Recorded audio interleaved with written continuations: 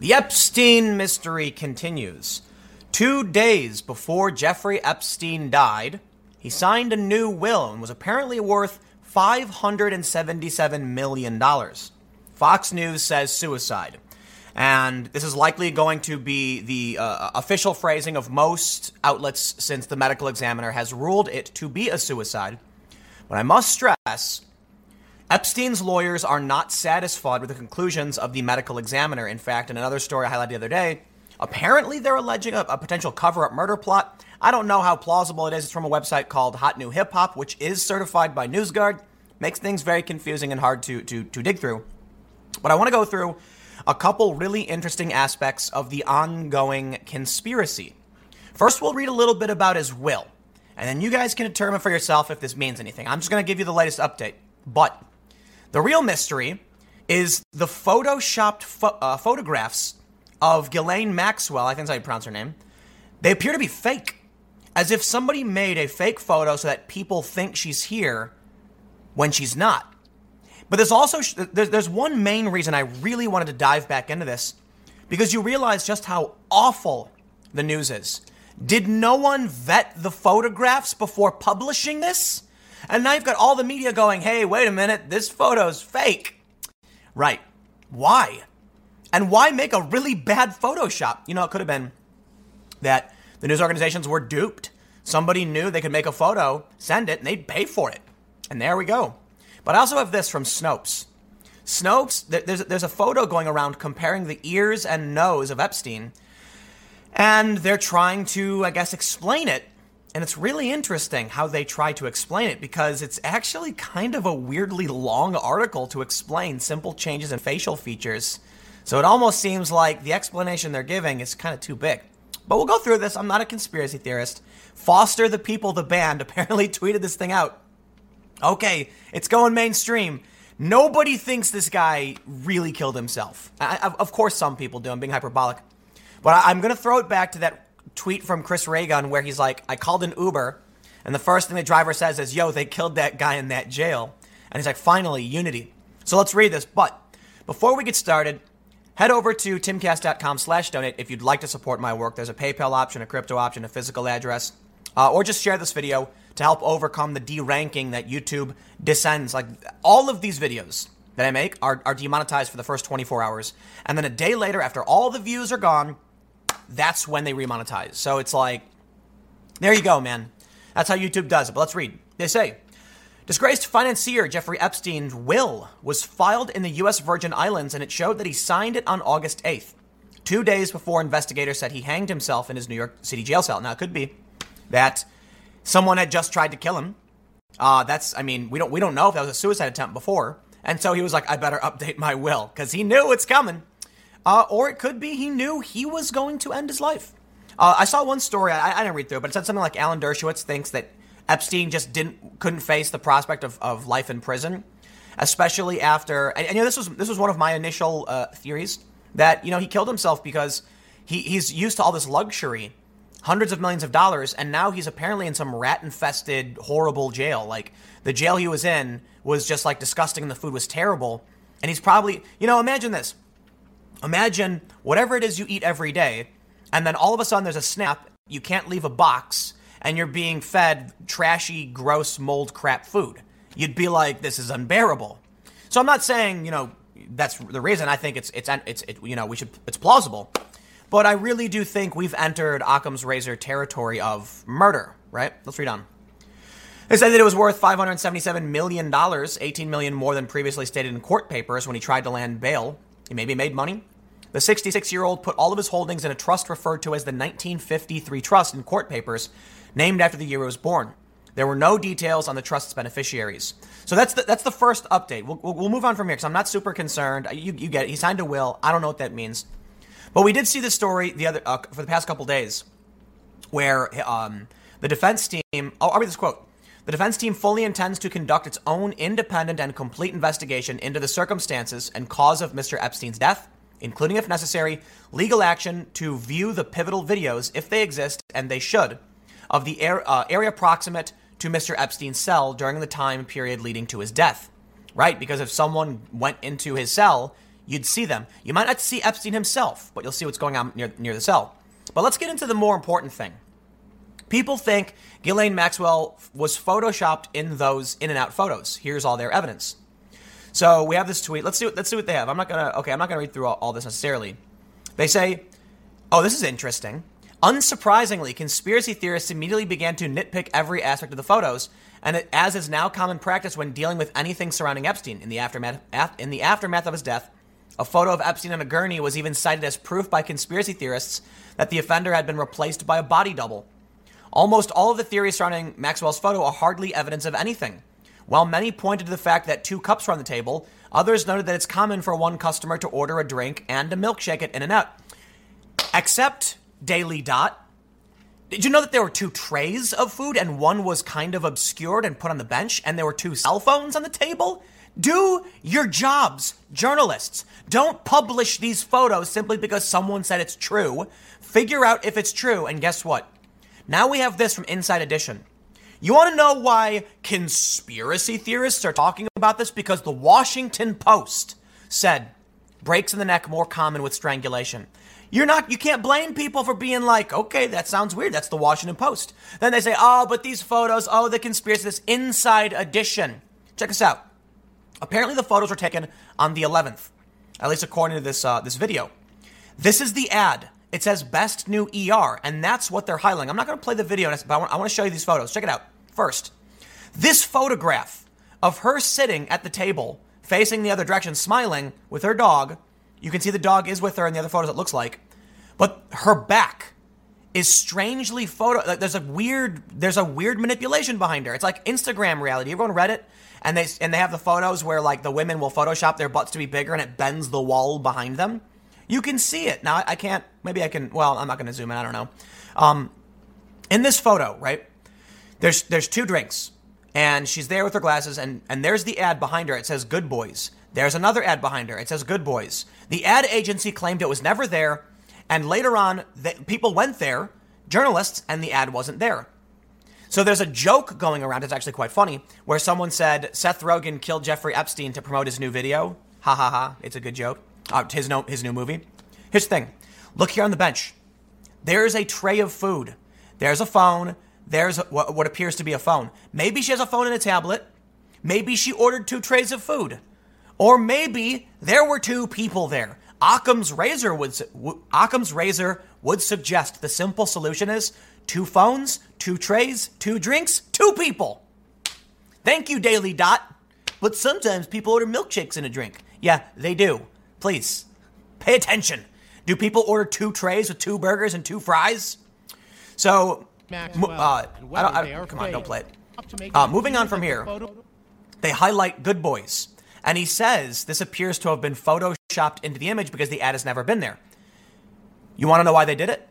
Here's the funny thing, because a lot of people will say, why even put the Good Boys ad in there? You know why? Because this photo, potentially, was taken a really long time ago. And so whatever ad used to be there, they were concerned, because maybe it was an ad for, I don't know, Avengers Endgame or something, because it was taken months ago. And so this photo, they're like, how do we then make this look like something that's new? Maybe it was not a month ago, but maybe it was like early July. Because according to the ad agency in a story I read the other day, it was since I think July 28th, it was an ad for a hospital. So maybe the photo was taken just before then, because also look at this, there's a billboard behind them, right? And I don't know if he shows the billboard later on. In those photos, the shot alone. I'm jumping forward. I'll try to keep talking, but so where's the guy sitting down? Come on. Anyway, I'll skip it. But anyway, the point is, there's more than just this ad, and this is the ad they actually show. The point of photoshopping it in is so that if the photo actually was taken a month or 2 ago, they put that there to make it seem like it's new, right? As a friend of mine said, it's kind of like a kidnap victim holding up a newspaper so you know it's a new photo. Now, interestingly, the Inside Edition people... There's a wave of line going down her back. They brought in a forensic expert who apparently, I guess, he might work in criminal justice in some capacity.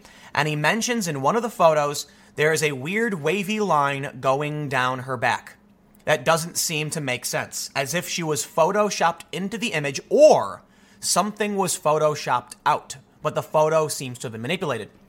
Now, it could be that the Photoshop was falsely manipulated to change nothing, but just make it look weird to throw people off.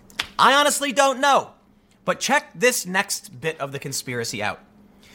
Snopes says while this theory has largely been confined to the fringes, it did receive some mainstream attention. The band Foster the People, for instance, shared the following message with their nearly 1 million followers on Twitter. He said, "I find it strange that I've been chastised by reporters from NBC and other news outlets for my opinion. Everything you guys have been reporting has been conjecture. If you want to be considered a respected authority of truth, do a better job." And he highlights this photo. Now, I'll go into the photo in a better photo. I'll go into the photo in a better image of the the tweet and everything. But it looks like the facial features of the man seen in the photo and Epstein are very different. He says, Foster the People, famous band. "There is no question the government is behind the Epstein cover-up. Research Attorney General Bill Barr and his father's ties with Jeffrey Epstein. Barr helped broker the West Palm Beach deal that kept Epstein away from a life sentence in federal prison." Vomit emoji. "Have you seen photos of the body? It's obviously not him. My guess is Epstein's on a private plane to somewhere in the Middle East getting prepped for plastic surgery right now." What? Foster the People, what? Wow. Foster the People with the Trump derangement syndrome and going hard on the conspiracies. Chill out, buddy. Chill out. Like your music. You've got a lot of really good music. I'm not saying you're wrong. I really do agree with the first statement. It is a lot of conjecture from these reporters, and they shouldn't be acting like they know for sure. But for you to come out and be like, Bill Barr, that's a body double. Whoa, whoa, whoa, whoa, whoa, whoa, whoa, whoa, whoa. Here's the thing. Here's the photo that was posted. This is the official photo of Epstein. I might get in trouble for showing this, I don't know. But we got to call it out as it is. And this is alive. You can see the nose is straight and the ear has this wave. And the body has a very different ear and a very different nose. I won't linger on this photo because, YouTube will get mad at me. But they go on to say that, look, there's a lot of reasons why that could be different. The photos were taken like a decade apart. And also, one photo is of a dead guy. And your body does go through changes when you die. However, I don't know if your nose curves over time. Maybe. They say several reasons. According to FARC, Functional Anatomy Research Center, researchers' analysis, all measurements were significantly affected by age. Nasal volume area and liner distance increased. In other words, they found that noses get bigger over time. Yeah, but do they curve? Maybe.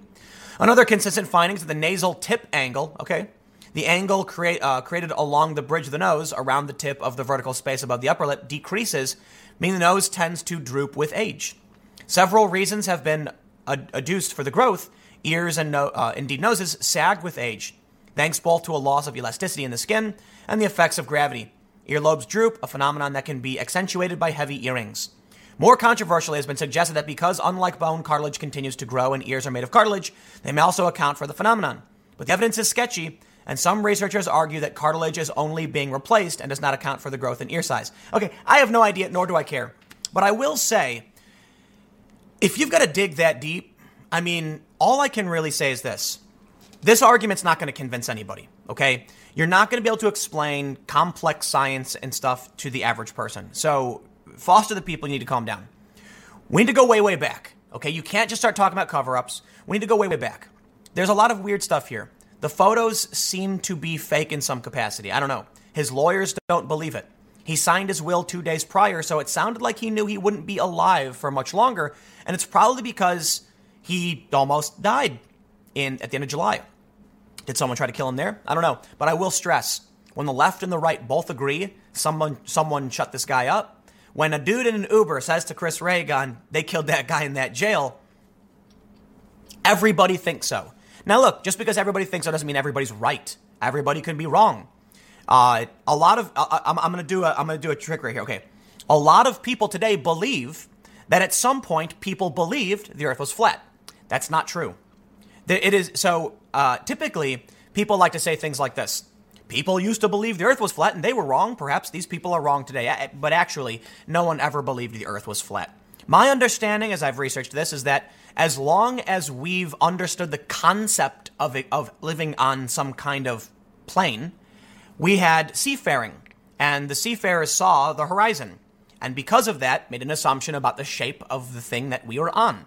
And then it was Eratosthenes who did a measurement using shadows and found the Earth is round. And I think that was in like 2 BC. So there was never this myth. But the point is, today, people believe that at some point people thought the Earth was flat. They don't. They're wrong. So just because everybody believes he was killed doesn't mean they are right. They could be wrong too. Let's go back, calm down. Let's not talk about body doubles and Middle Eastern plastic surgery. These photos are probably just to throw the scent off. Maybe. I have no idea. It could have been someone just trying to scam these outlets for money. Hey, here's a photo of Ghislaine Maxwell. Photoshop it to make it look real. They buy it. So apparently, I think I could be wrong, but apparently someone sold the photos. So, well, I'll leave it there. All of this stuff is interesting. I'm not going to tell you what to think. I'm just going to tell everyone to chill out. Well, I guess I'm technically telling you what to think. But I'll say this. I won't tell you what to conclude, but I will tell everyone to chill, look at the evidence, lay it out in front of you, and then work from there.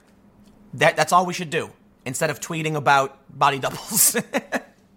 Next segment will be at 1 p.m. Stick around. I will see you all there. It'll be on this channel.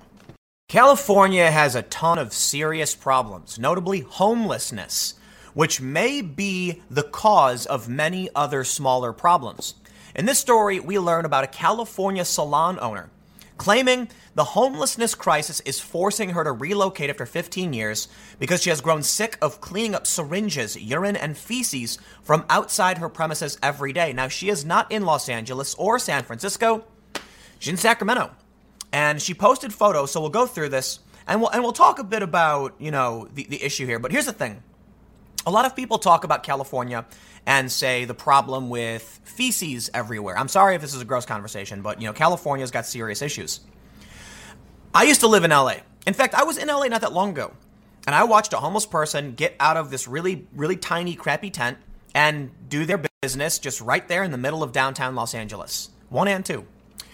And that's that problem that's highlighted about the human waste comes from homelessness, but the homelessness that we see in LA isn't entirely, or I should say, there is a correlation here between that and mass shootings. Hear me out. It's a mental health problem. It is. So I don't like it when people say like, oh, this event happened, we have a mental health crisis. It's like, yeah, I get it. Look, there are things we can talk about because perhaps solving the problem of feces, we put a porta potty somewhere, right? It doesn't solve the homelessness problem, but it at least alleviates one aspect. Or perhaps the smart decision is to figure out what's causing the mental illness and figure out how we can actually accommodate these people better. There's the problem. You help the homeless people, you solve a ton of problems. No more drugs, syringes, all this stuff. But how do you do it? Honestly, I don't know. But I like to look down to the root and figure out where this is all coming from. I will add this too. California has a lot of very liberal policy. And I'll tell you this, man, look, when I was younger, I moved to Seattle. And when I went there, broke, with only like a handful of change, I was told by some, lefty squatter types that, I can't remember how old I was, but they were like, just go to the Department of Human Services and they'll give you an EBT card, like a food card or whatever.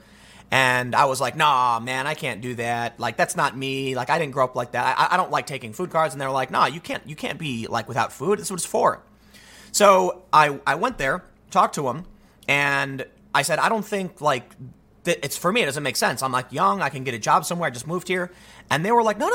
Like, it's not about you being homeless or starving. It's about you moved here. You need a job. You're a young person here. Here's a card. It's like $80 a month and you'll have food. And I was like, oh, cool. Here's the thing. I knew a lot of people who did not work and they would do these things. They would go to a different food bank every day and get food.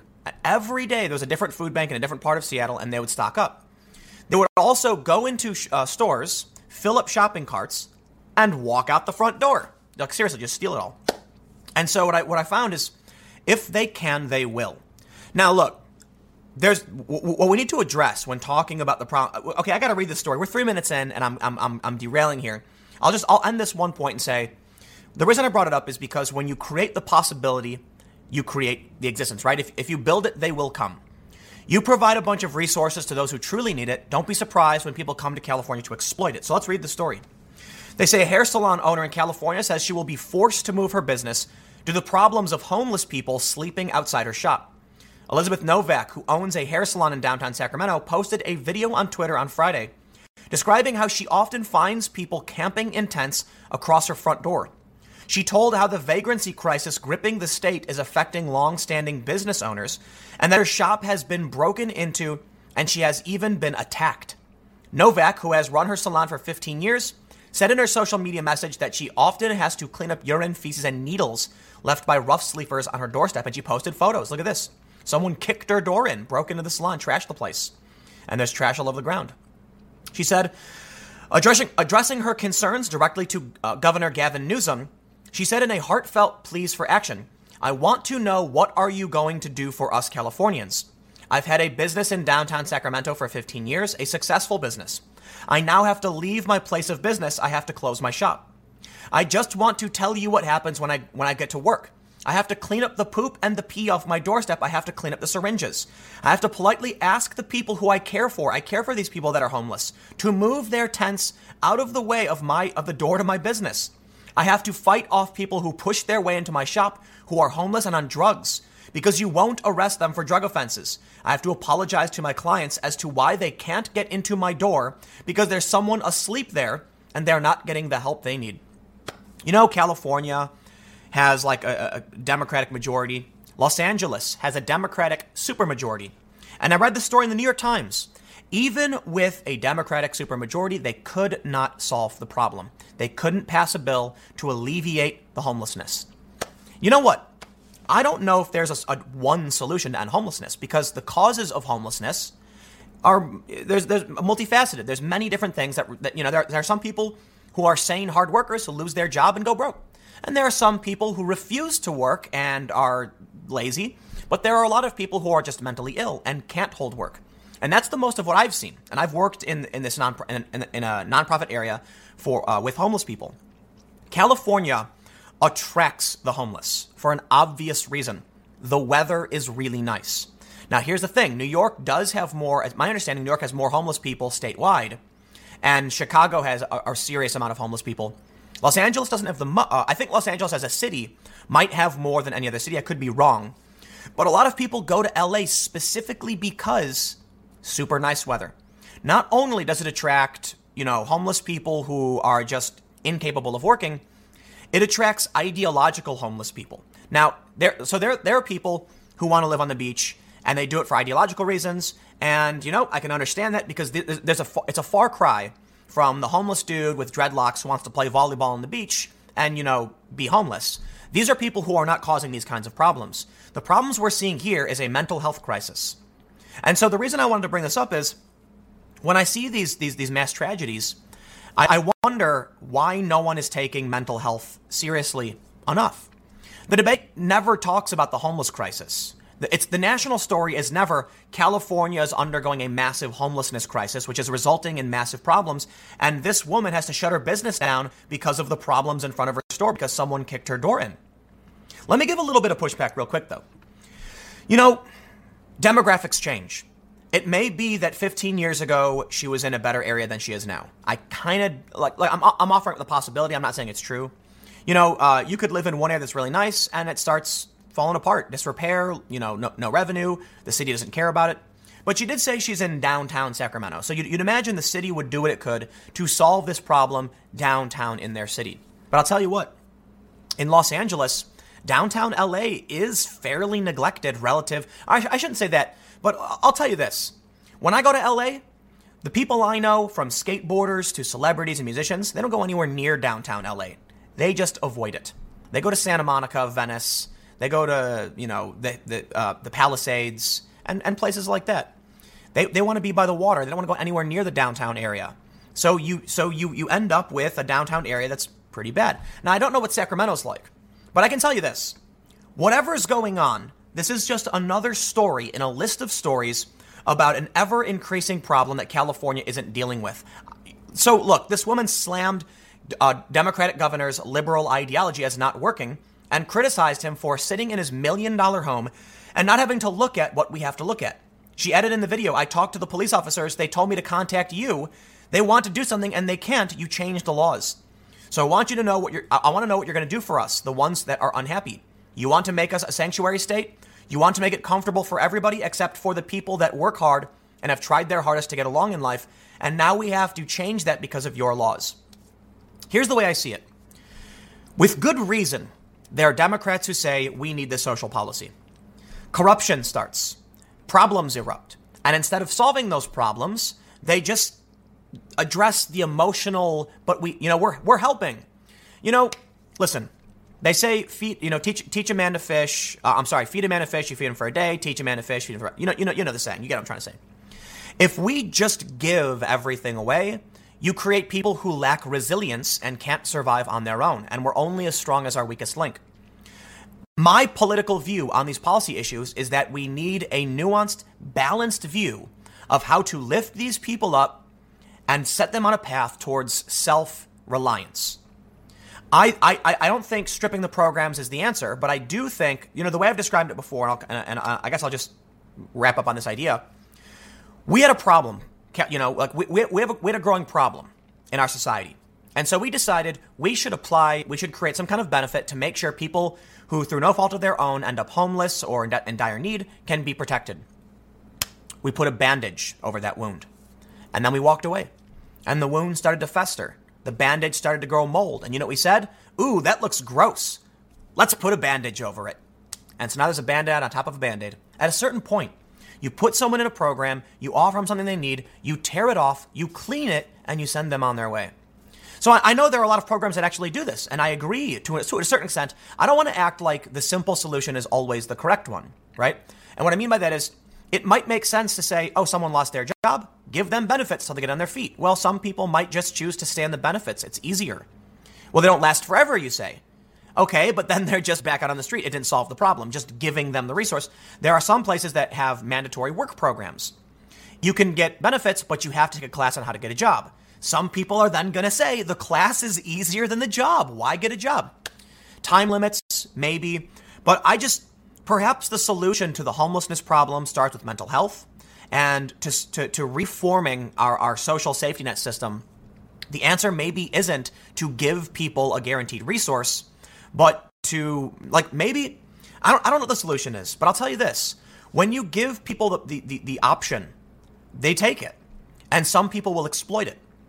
We don't want to throw everything away because people really do get helped by this system. I've been helped by it. I agree with it. I've been there. I've lost a job and I've received unemployment benefits when I was a decade ago, and it saved me from being, I've been homeless at any rate, but at least in this instance, it allowed me to continue, and I found another job eventually.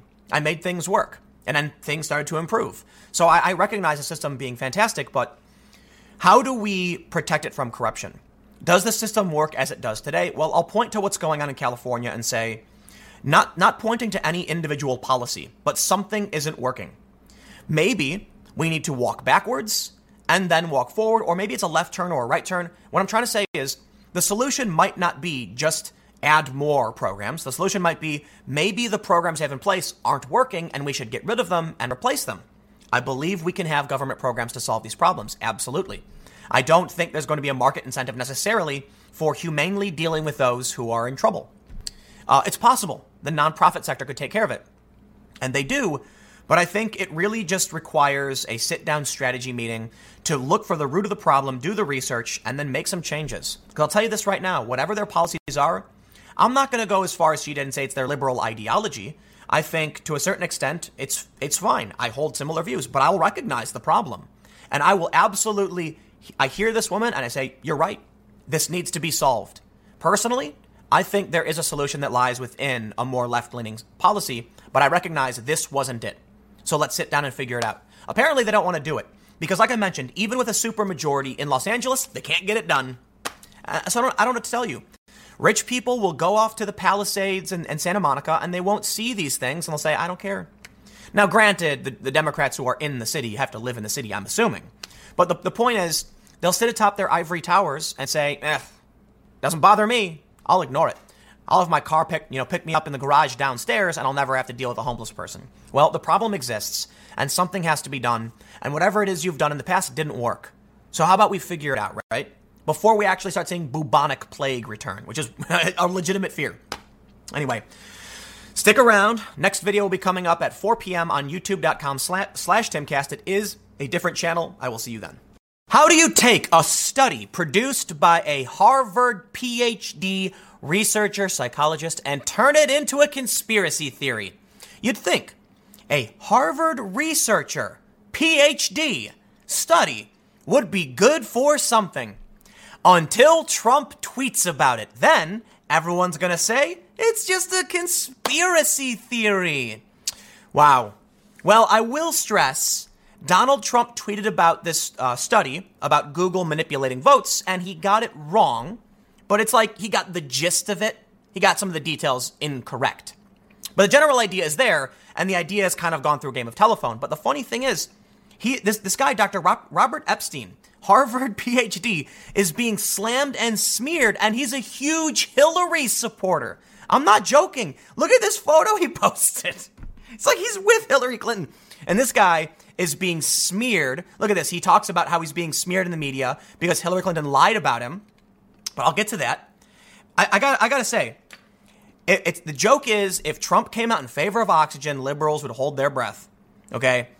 Trump could say so. If Trump came out in favor of Antifa and said they're great, all of a sudden you'd see everyone abandon it. They'd be like, uh-oh, that's Trump's thing. I kid you not. If you can't even cite, albeit poorly, a Harvard researcher without the media slamming it as a conspiracy theory, what do you do? Listen, man, I work in news and journalism and politics. I'm trying to figure out the truth. I'm gonna take the word of the PhD guy over some random people on a blog, okay, on some digital news website. If he says this is what I found, I'll be like, oh, well, I trust the expert. Look, this is the anti-science left as far as I'm concerned. Look, there's reason to criticize articles. They're criticizing his research, which he's conducted for years. And I've got some evidence to back up his claim, at least circumstantially. But the left will absolutely deny science when it's convenient and then claim the conservatives deny science over climate change. While there are certainly many people who don't agree with the scientific community on climate change, they are not special. They do the exact same thing. I can't stand all of it. I'll tell you what, I think climate change is a serious problem, and I side with the scientific community. You know why? They're the researchers and the experts. So if Dr. Robert Epstein comes out and says, I'm an expert, PhD, here's what I found, I'll say, I can't really refute that, can I? No matter what, I can't refute it. He's the expert, the true authority. Let's read this story and see exactly what they're doing to this poor guy. I feel so bad because he's a Hillary supporter, but Trump cited his research, albeit poorly. And there you go. To the wolves with ye and your PhD, worthless. Okay, before we get started, head over to timcast.com/donate if you'd like to support my work. There's a PayPal option, a crypto option, a physical address. But of course, share this video. I often say it's because of deranking, but now I'm kind of like, let's break the bubble. I'm sure many of you have friends on Facebook who don't agree with you and you argue. Share the video. I know a lot of them will be like, I'm not going to watch this. Tim Pool's far right. Yeah, whatever, man. But I don't know. If you like it, if it's the only thing you can do, it really does help. So let's read. Politico says Hillary Clinton zings Trump over new voter conspiracy theory. They say Hillary Clinton swatted back at President Donald Trump's attempts to spread another conspiracy related to her popular vote victory in the 2016 presidential election, this time claiming it was due to search engine manipulation. So Trump goes on to say that it was, Google manipulated from 2.6 million to 16 million votes for Hillary Clinton in the 2016 election. See, here's the thing. As far as I know, Epstein didn't say they did, like they were actively manipulating it. He thinks, okay, I could be getting this wrong. All right, it's very, very contentious right now. Robert Epstein will come out with a statement, tomorrow, I believe. But I think what he was saying is that the bias of Google is doing this, not a willful manipulation. But let's read. We'll see. They say, while Trump did not cite the source of his claim, it came minutes after a segment on Fox Business Network referred to congressional testimony in July from behavioral psychologist Robert Epstein. In testimony to the Senate Judiciary Committee, Epstein claimed that based on his research, biased search results generated by Google's search algorithm likely impacted undecided voters in a way that gave at least 2.6 million votes to Hillary Clinton. Now, you can argue that the Google manipulation, Trump didn't say it was willful, but manipulation kind of implies that. So we're getting into semantics here. Epstein appears to have been citing a study based on a collection of tens of thousands of search engine results collected in the run-up to the 2016 election. The study analyzed a relatively small sample size, the result of 95 different voters, just 21 of whom, he says, were undecided. He based the results on a phenomenon he calls search engine manipulation effect. Google has denied Epstein's claims. Well, of course, they're doing something wrong. Now, here's the important thing. I'm sorry, Politico. You have absolutely no grounds to challenge a Harvard PhD as to why or how he's conducting a study.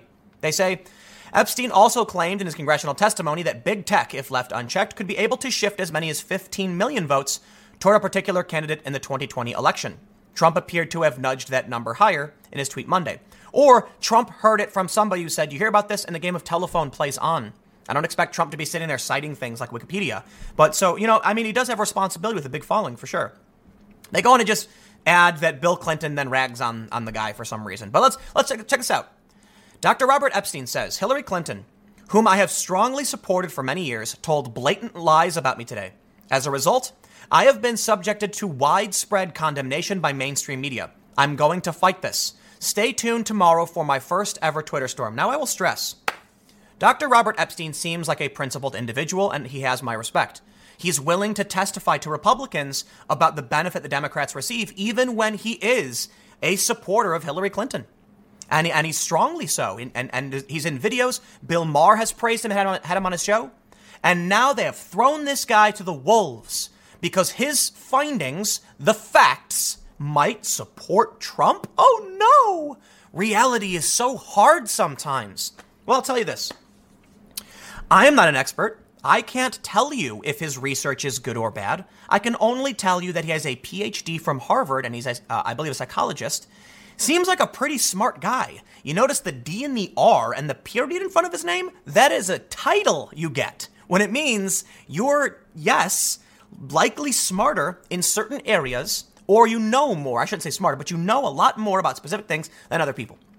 Now, there are certainly people with PhDs who are dumb. I get it. But the point is, do you have grounds to refute this? Do you have proof or anything to say this is a conspiracy theory? It's not a conspiracy theory. There's no claim of a conspiracy. The claim is just inadvertent bias due to weighted algorithms. That's not a conspiracy. That's just some people made a thing and it's inadvertently doing another thing. But of course, conspiracy theory is the go-to, right? That's what they want to say because it discredits you. It makes this guy look bad, and he's a researcher. It's not his fault. Trump cited it. Oh man, but I got some data for you. So here's the thing. I made a video about this. I cited his research. Maybe I got it wrong. I don't know. But my interpretation is that there's more data to back up his claim. The story about Dr. Robert Epstein goes back. I think I found something like 2012 or maybe it's 2011 where they were like, he says this is probably going to happen. He's researching this and says it looks like it's happening. And then years go by. We've been talking about it for nearly a decade. This guy's not just making it up. Check this out. Audit. Google heavily favors CNN and left media in mass shooting coverage. Now, here's the important bit. Take a look at this. Mass shooting coverage is particularly political. A lot of these stories are like gun control and things like that. Of these words, only the word Trump gets right-wing coverage. All Sides does an analysis and found heavy favoritism towards the left.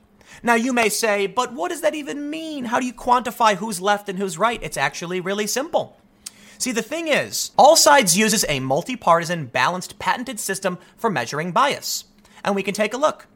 Left, center, lean right. I can click these to determine why that source. So let's choose left. It's a left bias, right? I will click left. And what do we find? A left bias is the most liberal media bias rating on the political spectrum. Some of these sources may be considered left-wing news.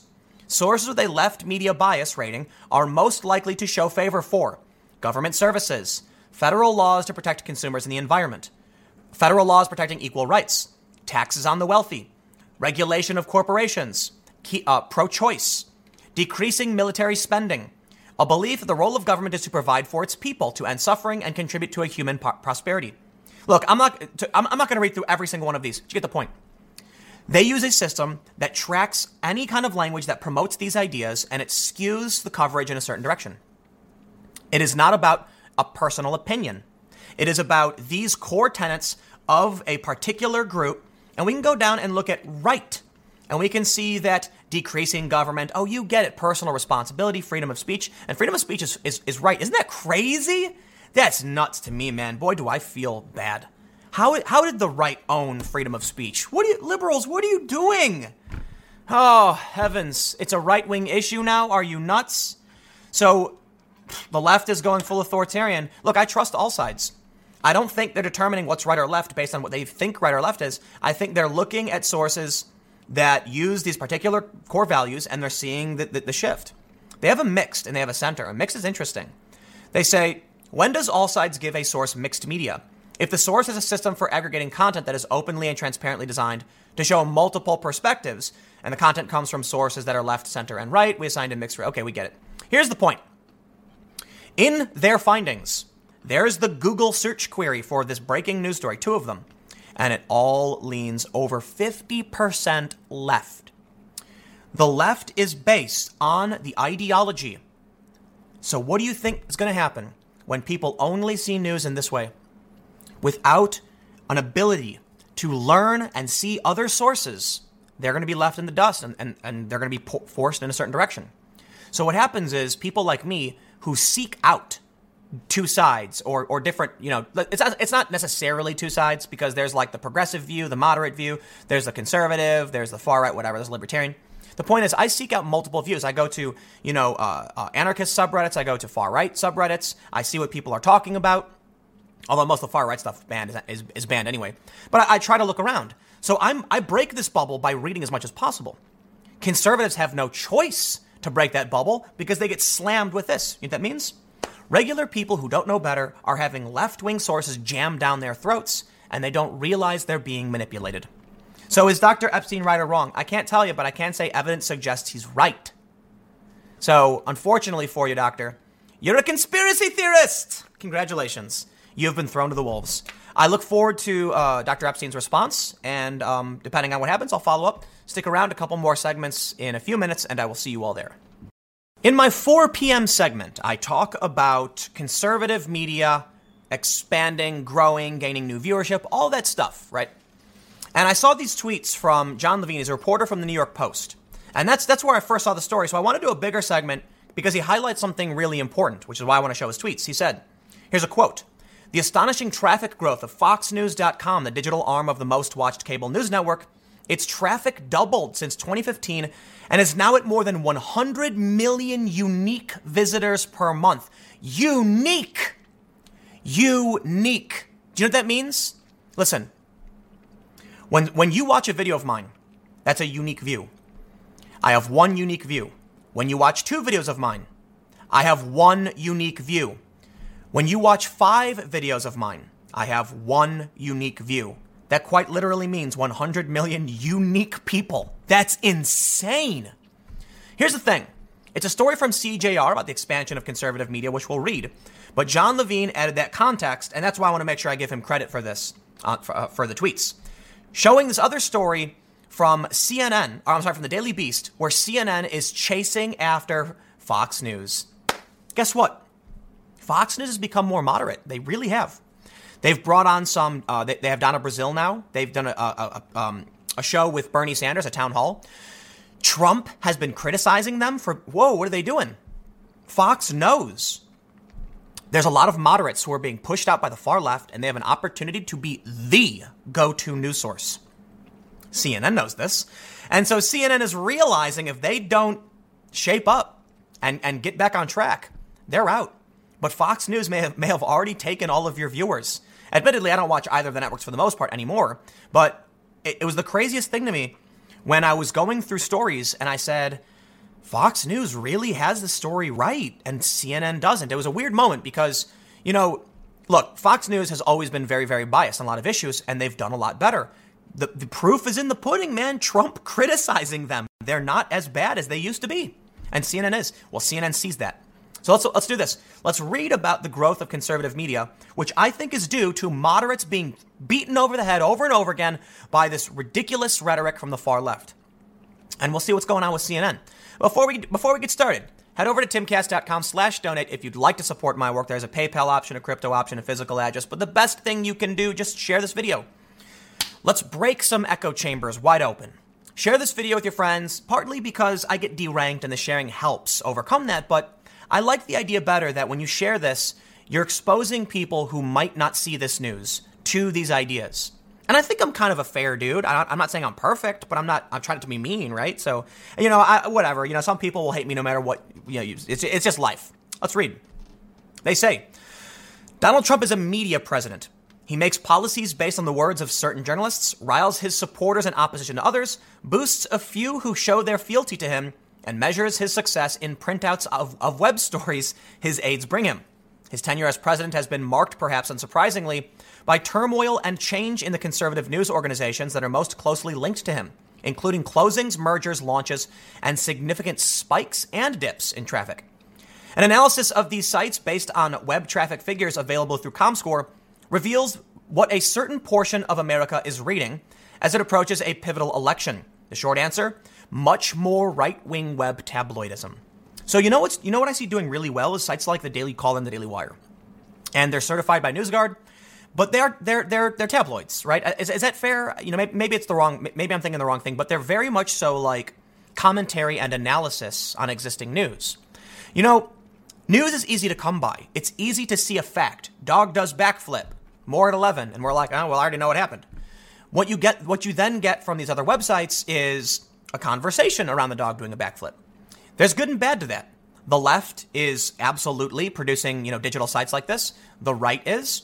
Unfortunately, mainstream news did the same. And guess what?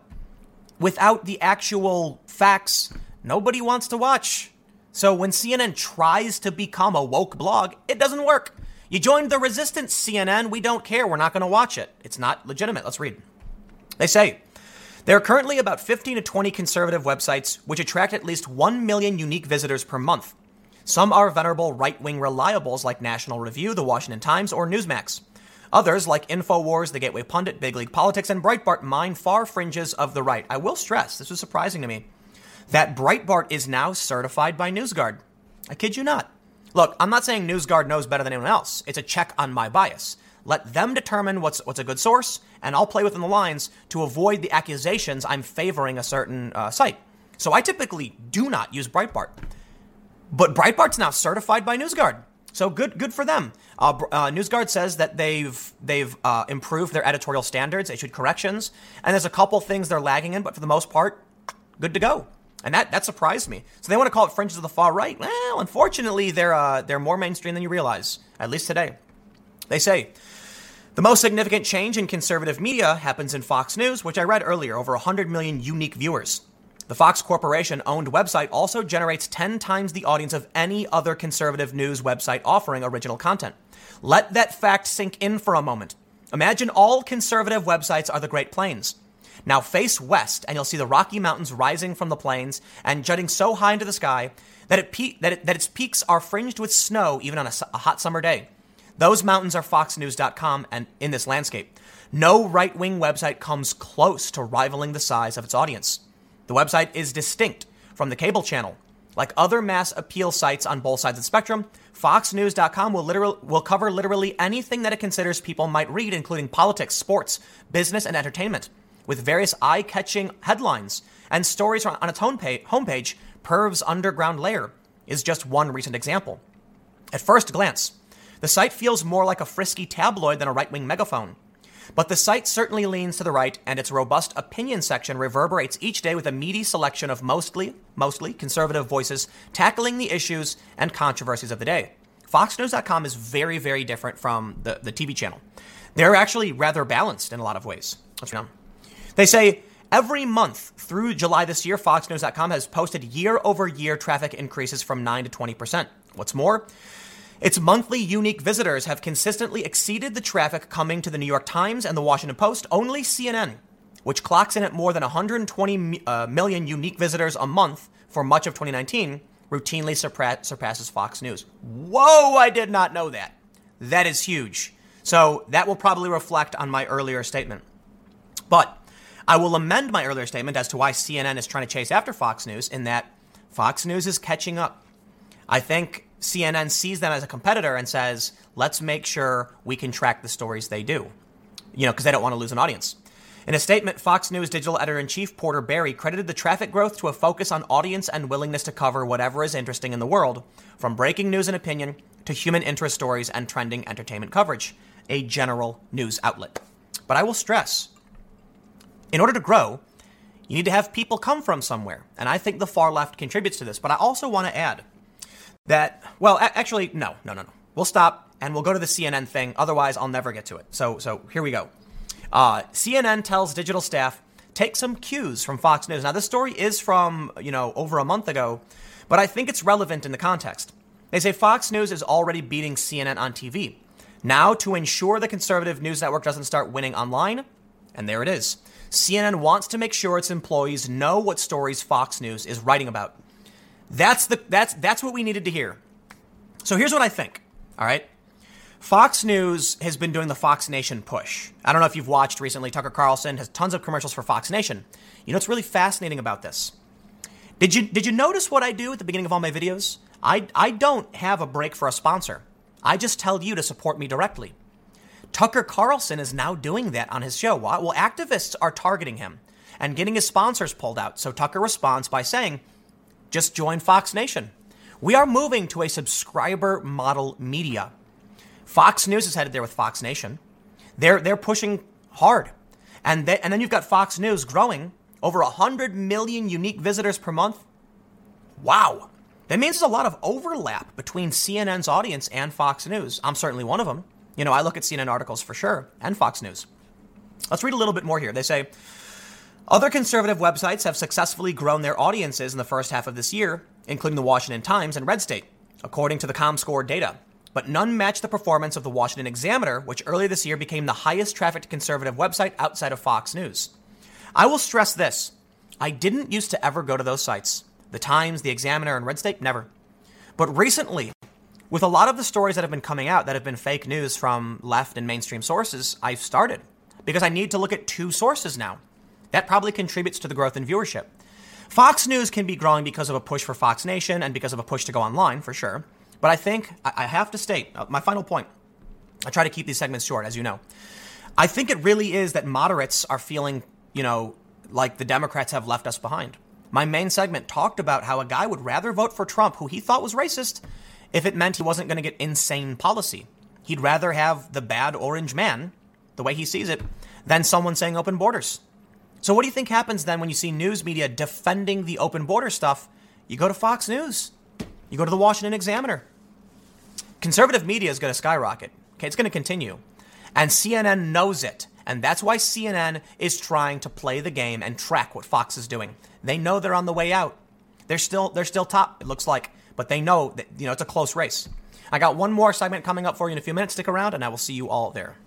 In many of the segments I've produced over the past several months, I've noted some data, notably the Hidden Tribes data that shows progressive activists in this country, the progressive wing of politics, is overwhelmingly white and typically makes more than $100,000 a year or is more likely to, and they have college degrees. And I saw this story in the New York Post and I said, confirmation bias. This goes right into that little box. I've seen the data and we've talked about it. Antifa tends to be overwhelmingly white. Progressives are all typically white. And then we see this story. Luxury beliefs are the latest status symbol for rich Americans. This article makes a very, very fascinating point. Wealthy and safe leftists who are white have no problem pretending to be this virtuous figure because it won't hurt them. Bill Maher, case in point. Now, look, Bill Maher has called out the woke left, much respect. But Bill Maher says bring on the recession because it won't affect him, because he'll be fine. He doesn't care about poor people. Man, it's a weird position to be in, I swear. The woke left has infected the populist left, and now you've got Bernie Sanders espousing wokeness, and that's why I'm out. And then you've got, well, that's the war. It's the war in the left between the moderates and the left. And you've got these progressive white people who don't care. When they enact these policies, it hurts poor people. They don't care. Let's read.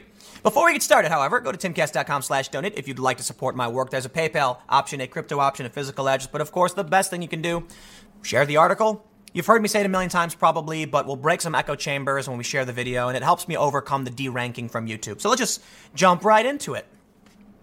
A former classmate from Yale recently told me monogamy is kind of outdated and not good for society. So I asked her what her background is and if she planned to marry. She said she comes from an affluent family and works at a well-known technology company. Yes, she personally intends to have a monogamous marriage, but quickly added that marriage shouldn't have to be for everyone. She was raised by a traditional family.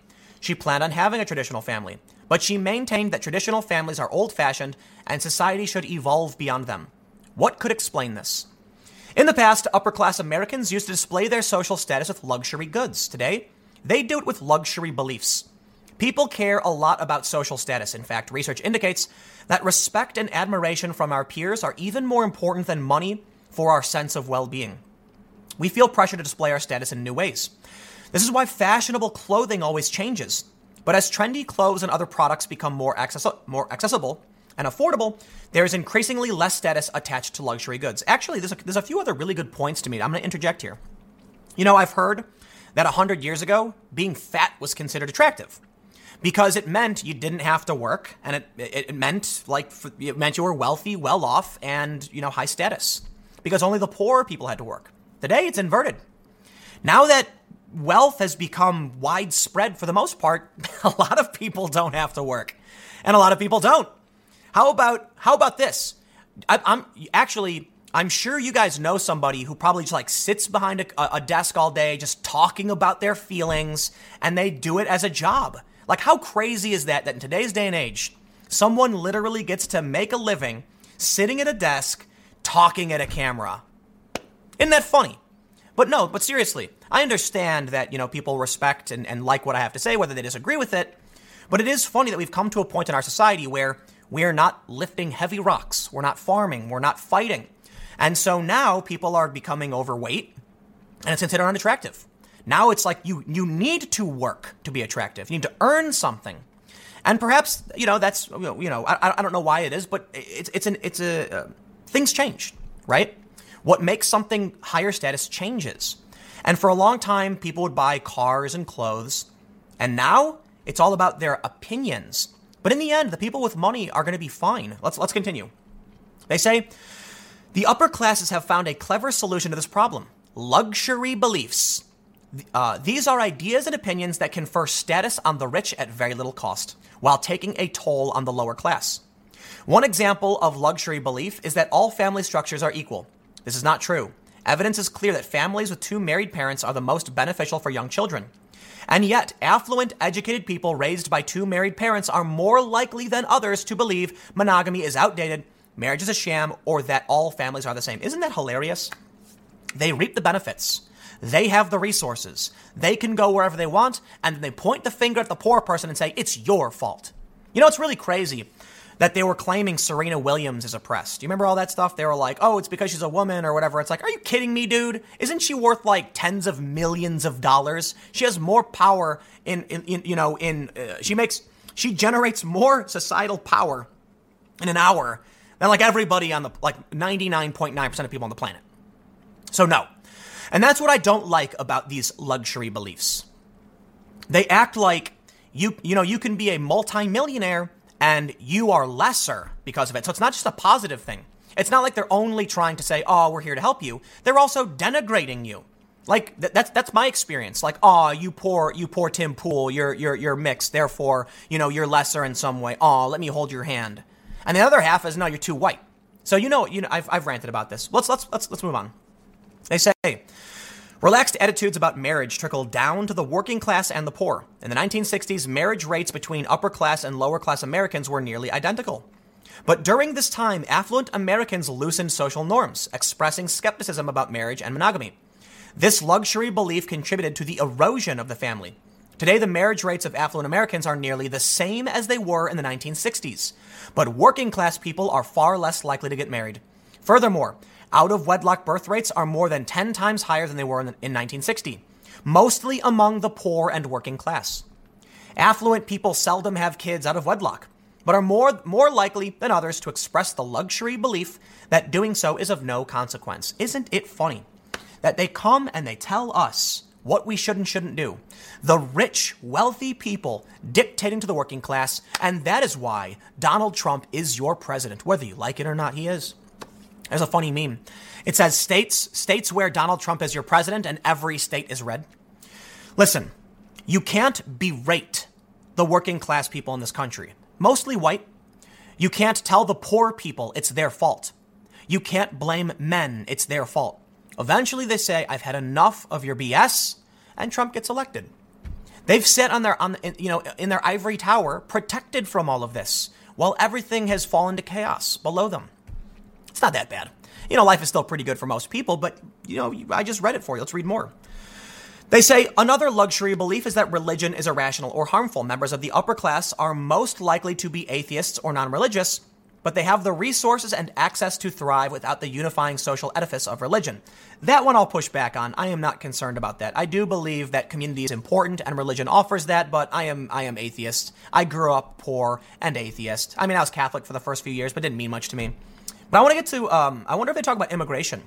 Isn't immigration one of the most, a luxury belief? This idea that we can have unfettered mass migration?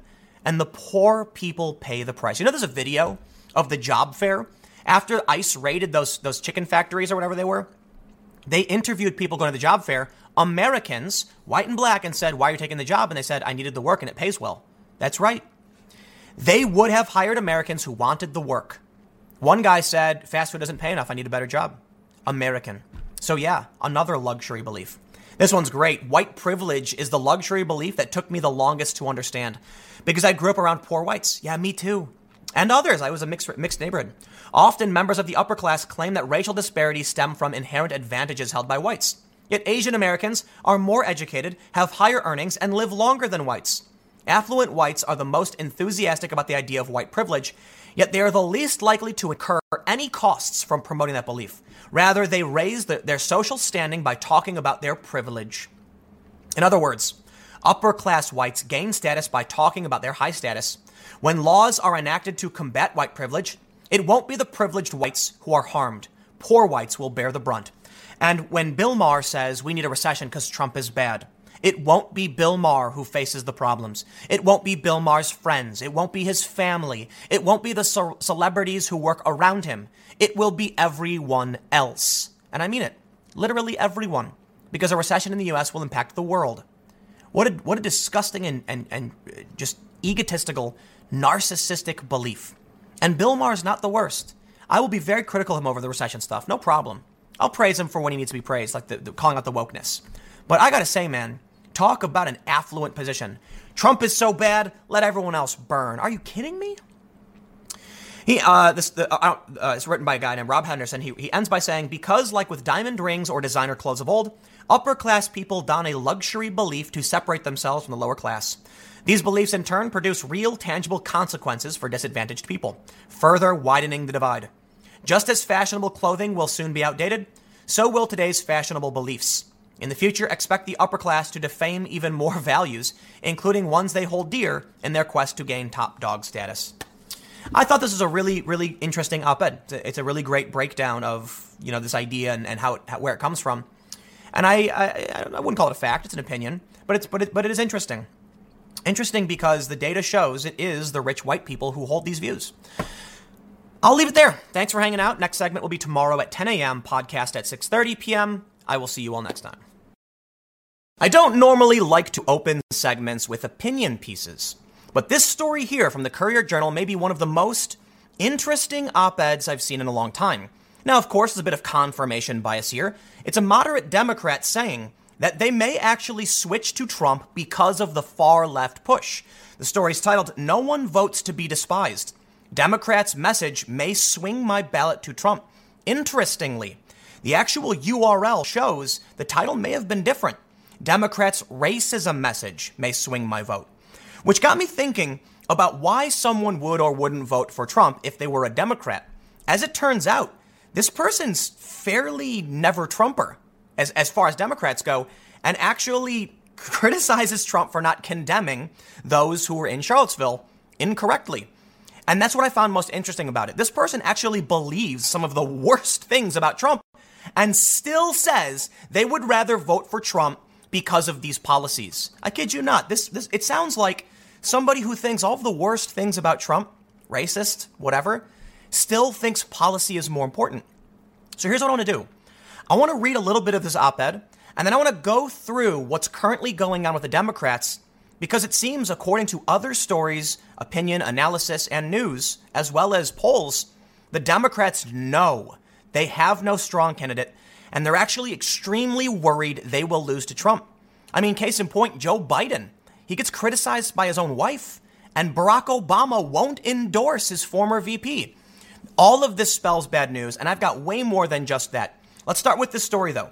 Before we do, head over to timcast.com/donate if you'd like to support my work. There's a PayPal option, a crypto option, and a physical address. But of course, I always say this, the best thing you can do is just share this video. I mean, you can subscribe, like, comment below, but my channel, as well as many others, get deranked. So that means we still appear, but we're facing major competition from corporate channels like CNN who are being propped up, being given an artificial advantage. So if you do like this, just share it, or you don't have to. Let's read. This is from Michael Smith, an opinion contributor. He says, I am not a Trump supporter, but if the alternative to him in next year's election is open borders and the Green New Deal, I may become a Trump voter. It's a distinction without an electoral difference, but hear me out. The president has earned a lot of the racial heat that comes his way. His reluctance to condemn the white nationalists in Charlottesville in 2017 was inexcusable. He questioned Barack Obama's citizenship even after the man produced a birth certificate. His feuds with kneeling NFL players and other black celebrities serve no purpose except to stir the pot. The full list is long and ugly. It would speak for itself if Trump's opponents would let it. I'm going to stop right now. This man believes all of the worst things imaginable about Trump. Now, some of these things are warranted. However, I want to stress, here is a quote from Donald Trump following Charlottesville. Quote, I am not talking about the neo-Nazis and white nationalists because they should be condemned totally. In the same conference where he said very fine people.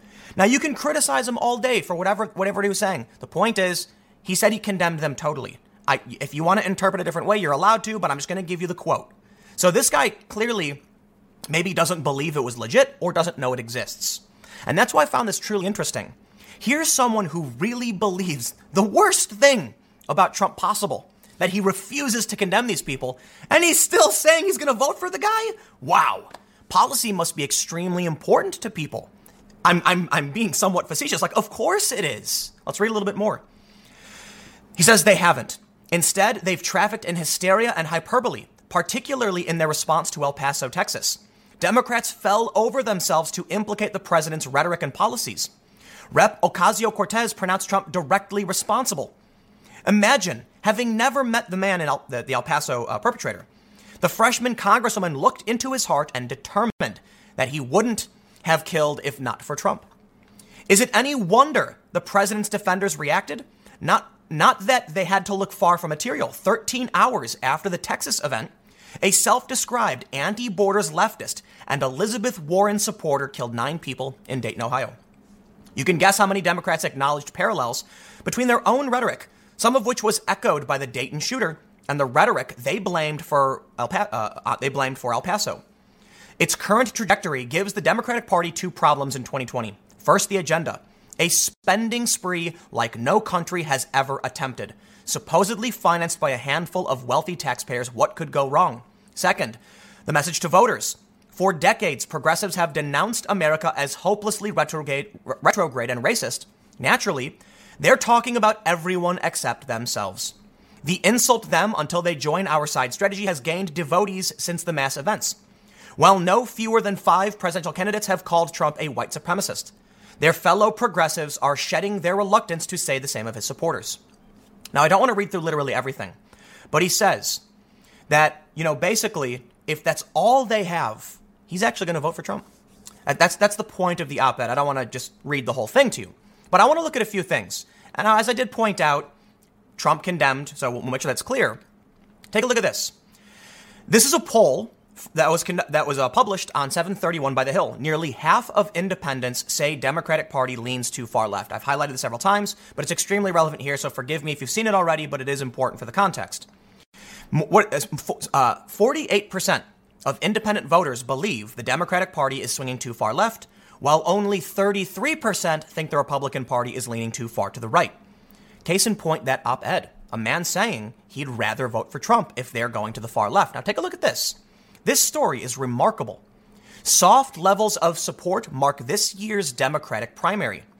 They say Pollsters say one of the most striking characteristics of this cycle's Democratic presidential primary is the relatively soft support for top-tier candidates, even after an intense focus on the race by the national media. This almost certainly reflects the party's desperation to find a candidate who can defeat Donald Trump after its faithful were shocked by Democrat Hillary Clinton's loss in 2016, said pollsters and other experts interviewed by The Hill. Quote, "The fear of putting up the wrong person is palpable," said Jeremy Rosner, a veteran Democratic pollster. "It comes up in every focus group and every conversation I have with Democrats. It's top of mind and intense, and it's behind a lot of the fluidity in the race. Voters, or at least a large number of them, have yet to fall in love with a single candidate. They are instead shuffling through the candidates, comparing their possible strengths and weaknesses against Trump, and refusing to be pinned down to a single person. You're not seeing the groundswell behind any one candidate," said Democratic pollster Chris Kofinis. "There's a segment that thinks a centrist or a moderate is best to beat Trump. Hey, I'm one of them. Others think you need someone from the left to rally the base. A third segment has no idea." Now, they go on to talk about Joe Biden and how many people believe he is the best to win. I believe that's actually the case. We'll get to the stats, though, because check this out. In another poll that was published around the same time, 30% of Democrats in new poll say few or none of 2020 hopefuls share their values. To me, that is mind-blowing. A third of Democrats do not see their values represented on the debate stage. Mind-blowing. Who do they vote for? Why? Is it because they're far left, or is it because they're moderate? I'd have to imagine moderate, because those debates were pushed far left, saying they're going to give non-citizens health care and open borders. That's why Michael Smith criticized the Democrats, or that was the criticism. If it's open borders and a Green New Deal, he says he might vote for Trump. Now take a look at this. Who do you think it was mostly experiencing a disconnect from the Democratic Party? Moderate voters, because the other polls show the same thing. The Democratic Party is too far left. And then, so what is this? They say 18% say the GOP is, so Republicans believe are too far left.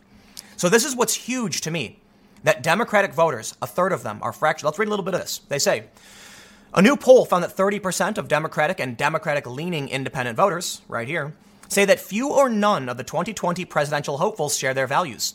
In a Hill-Harris X poll released Tuesday, 4% of Democratic voters said that none of the more than 24 contenders running for the party's 2020 nomination share their values. 6% of them said that all of the candidates share their values. The poll found that there was a small difference in men and women voters. We can skip over that one. They said 70% of the voting bloc said that almost or some of the 2020 Democratic contenders do share their positions. Younger voters were more likely to say that 2020 Democrats have the same values as they do, with 75% of those surveyed between the ages of 18 and 34 saying that at least some of the 2020 Democrats share the same views as them. Now, we'll say this. We get it. I would be in that 75%. I'm 33, and I do believe there are a few that share at least some of my values. I think Tulsi Gabbard shares a decent amount, more than most, and the ones that are important. But Elizabeth Warren calling out big tech, that's a sharing of my value. So who was it that saw what they had to say and didn't feel anything for any of these candidates, regardless of what I think? Maybe it's not moderates. Maybe it is the far left. Maybe it's all communist. I have no idea. The point is, that's the Democratic base. That's 30% of Democrats who do not see their candidate up there. Well, if they don't get that support, they're not going to beat Trump. Now let's move on and talk about where we're currently going. For one, I want to highlight this. Democrats back off once fervent embrace of Medicare for all. The reason I highlight this, and we'll jump to the polls next, but I want to show that, is because, for one, Joe Biden is leading. And Joe Biden is the centrist, moderate type, who's actually recently said Republicans are good people. He wants to show he can work across the aisle. The fact that they're abandoning Medicare for all, or they're moving from it, shows there really is soft support. They really don't know who's going to win, and it could be anybody at this point. Now, they think it's Joe Biden, but guess what? Joe Biden's got a gaffe problem. Check this out. We can see that Biden, according to the Real Clear Politics average, is around 29%. And we can see Elizabeth Warren, second place, 15.8. He's got almost double what she has in the polls. It's possible that Biden collapses for a lot of reasons, but for the time being, the party is focused on him, and here's the danger of where the Democrats are at. The divide between the far left and the moderate Democrats will destroy them in the future. Think about it. If they endorse Biden's policies, if they say no Medicare for all, we got to be centrist, and then Biden loses, the only option they're going to have after that is to switch to somebody who's more far left. I mean, the next two people, Warren and Sanders. If the party message is centrist policy, and then Biden drops out or loses or loses favor with the electorate, then Bernie pops up. The DNC's got to turn around and say, oh, wait, we changed our mind again. You're going to sour voters because the message will keep changing. But here's where it gets really bad for Biden. Check this out. Biden allies float scaling back events to limit gaffes. Biden has had so many gaffes. And, I mean this with all due respect for the man who is, I believe, 77, or he's up there. I'm not surprised. He's an old dude. We all get old. I do not fault him in any way for this, but I will recognize that at a certain point, those who have carried the torch for decades need to pass it on. That's just how life is. And I'm not saying Biden shouldn't run or anything like that, but at a certain point, perhaps you have to. I don't know who else there is. I might vote for Biden. I seriously might. I don't know, though. I don't know. Because in the end, I'll probably only end up voting for someone like Tulsi. But I say might if Biden clarifies a lot of moderate policies. And the one thing that really drives me towards considering him is a return to normalcy for the Democratic Party. To basically say to the growing far left, this is not what we need right now. It will send a powerful message. But I admit, I kind of probably won't. Let's be real. But I entertain the idea. And we'll see what happens. I say this because I don't want to pretend like I wouldn't consider it. I don't want to pretend like I'm going to definitely do it. There's a conversation to be had. And there's time to develop. But I think a Biden win would send a message to the far left that no, you are not the future of this party. You are embracing ridiculous ideologies, non-theistic religions, and pushing policy that is not popular. But hey, I could be wrong. Biden's an old guy. The younger people in the race are more far left. So perhaps if the torch is handed down, the Democrats go far left. At least that's the trend we're seeing. Now, look, Biden's had a ton of gaffes. And I guess they're saying they should, they want to reduce. I heard something like it's about they don't want him having later in the day events. They need to have him, in the morning and then have him rest at night or something like that. Or that's what people are saying. I could be wrong about that. But check this out. I started researching this segment with this piece, actually. Harry Reid. Of course, Medicare for all and decriminalizing border crossings are bad ideas. There are so many more important things to do, the former Senate Majority Leader said. Former Democrat saying these are bad ideas. And so the reason, I saw this and I said, wow, I wonder if there are other Democrats who, former powerful positions saying things like, we can't do this. And it seems like this is Vice News. Vice is not a fan of the moderates or the right. They're kind of far left. And here they are showing a more moderate stance. We can't have these. Let's go back to that first opinion piece. A guy who thinks Trump is the worst thing possible, who doesn't know Trump denounced the people in Charlottesville. He thinks he really just let it go. Man, listen, the reason I highlight this to a great degree, if there is someone who thinks Trump is literally like the worst possible thing he could be, but the policy is more important, think about all the other people who feel similarly, who would rather believe that they have a racist president with good policy than vote for someone they think isn't racist with bad policy. Now, look, I'm not playing the game of he is or isn't. I'm saying they perceive it that way. They see Trump and they believe this about him, and they'd still rather vote for the guy. That shows me the Democrats have royally screwed something up. But I do have a few other stories we can go through, because this one really, really struck me. Do Democrats need a backup plan? From rollcall.com. If Biden's stumbles continue, a certain former first lady might be well positioned to step in. I really do think Michelle Obama could win.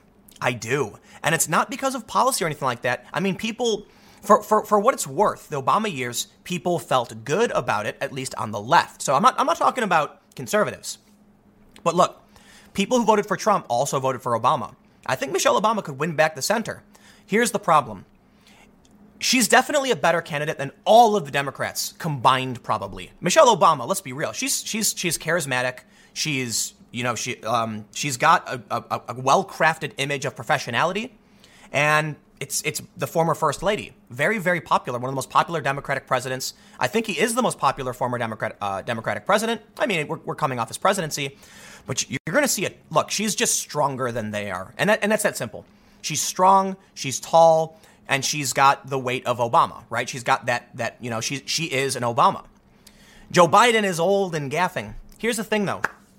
I believe Michelle Obama could rally some former Obama voters who voted for Trump back to the Democratic side. I don't think the progressives will get behind a moderate. That's the problem. Moderates have expressed this fear. I've spoken to people, and I was recently speaking to a couple of people who were fairly moderate, and they said, if we don't pick someone like Bernie, the progressives will not back our candidate and we'll lose. And I said, well, then you're getting a candidate you don't want. So who's worse, Trump or Bernie? And they're like, Trump, at least in this conversation, they felt Trump was bad because of his character and Bernie is bad because of his policy. And they're like, well, I guess we'd rather have Bernie. And I'm like, well, there you go. You have no choice because the progressives are strong arming you. And then one of the people I was talking to, they said, I'm out. I don't think I'll vote, so there it is. And I really mean this. Like, you look at that op-ed and I thought it was striking. Take a look at this. This is why I think even Michelle Obama would not necessarily win. While I showed this the other day, while the majority absolutely still is either moderate or conservative on the Democrat side, the progressives are growing. By the time we get to 2020, the progressive wing of the Democrats may have taken over. And then someone like Michelle might not be able to win. But you know what? I can't make a strong prediction like that. I've shown this graph time and time again. Most of the party wants moderate policies. So maybe that's what they really do need. And look, obviously it's reflected in the strong polling of someone like Joe Biden. He's reminiscent of the Obama era, and he's more moderate. Here, I tweeted this out.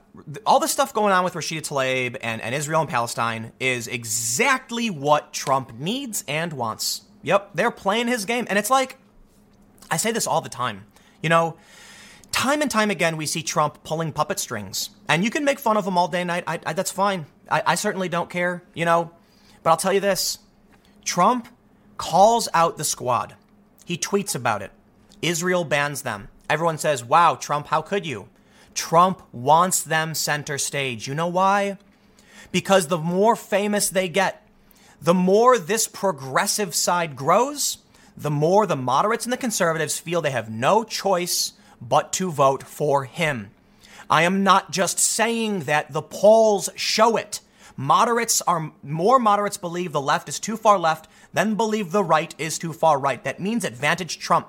And while there are still people who are moderate and scared of Trump, more people are concerned about the left. So Trump says, you know what?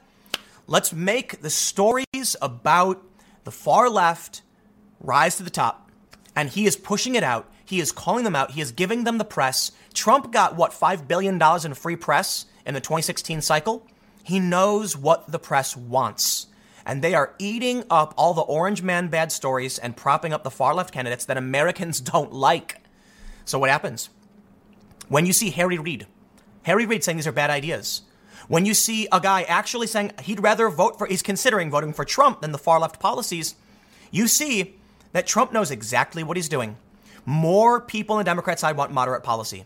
So he makes sure everything we see is far left.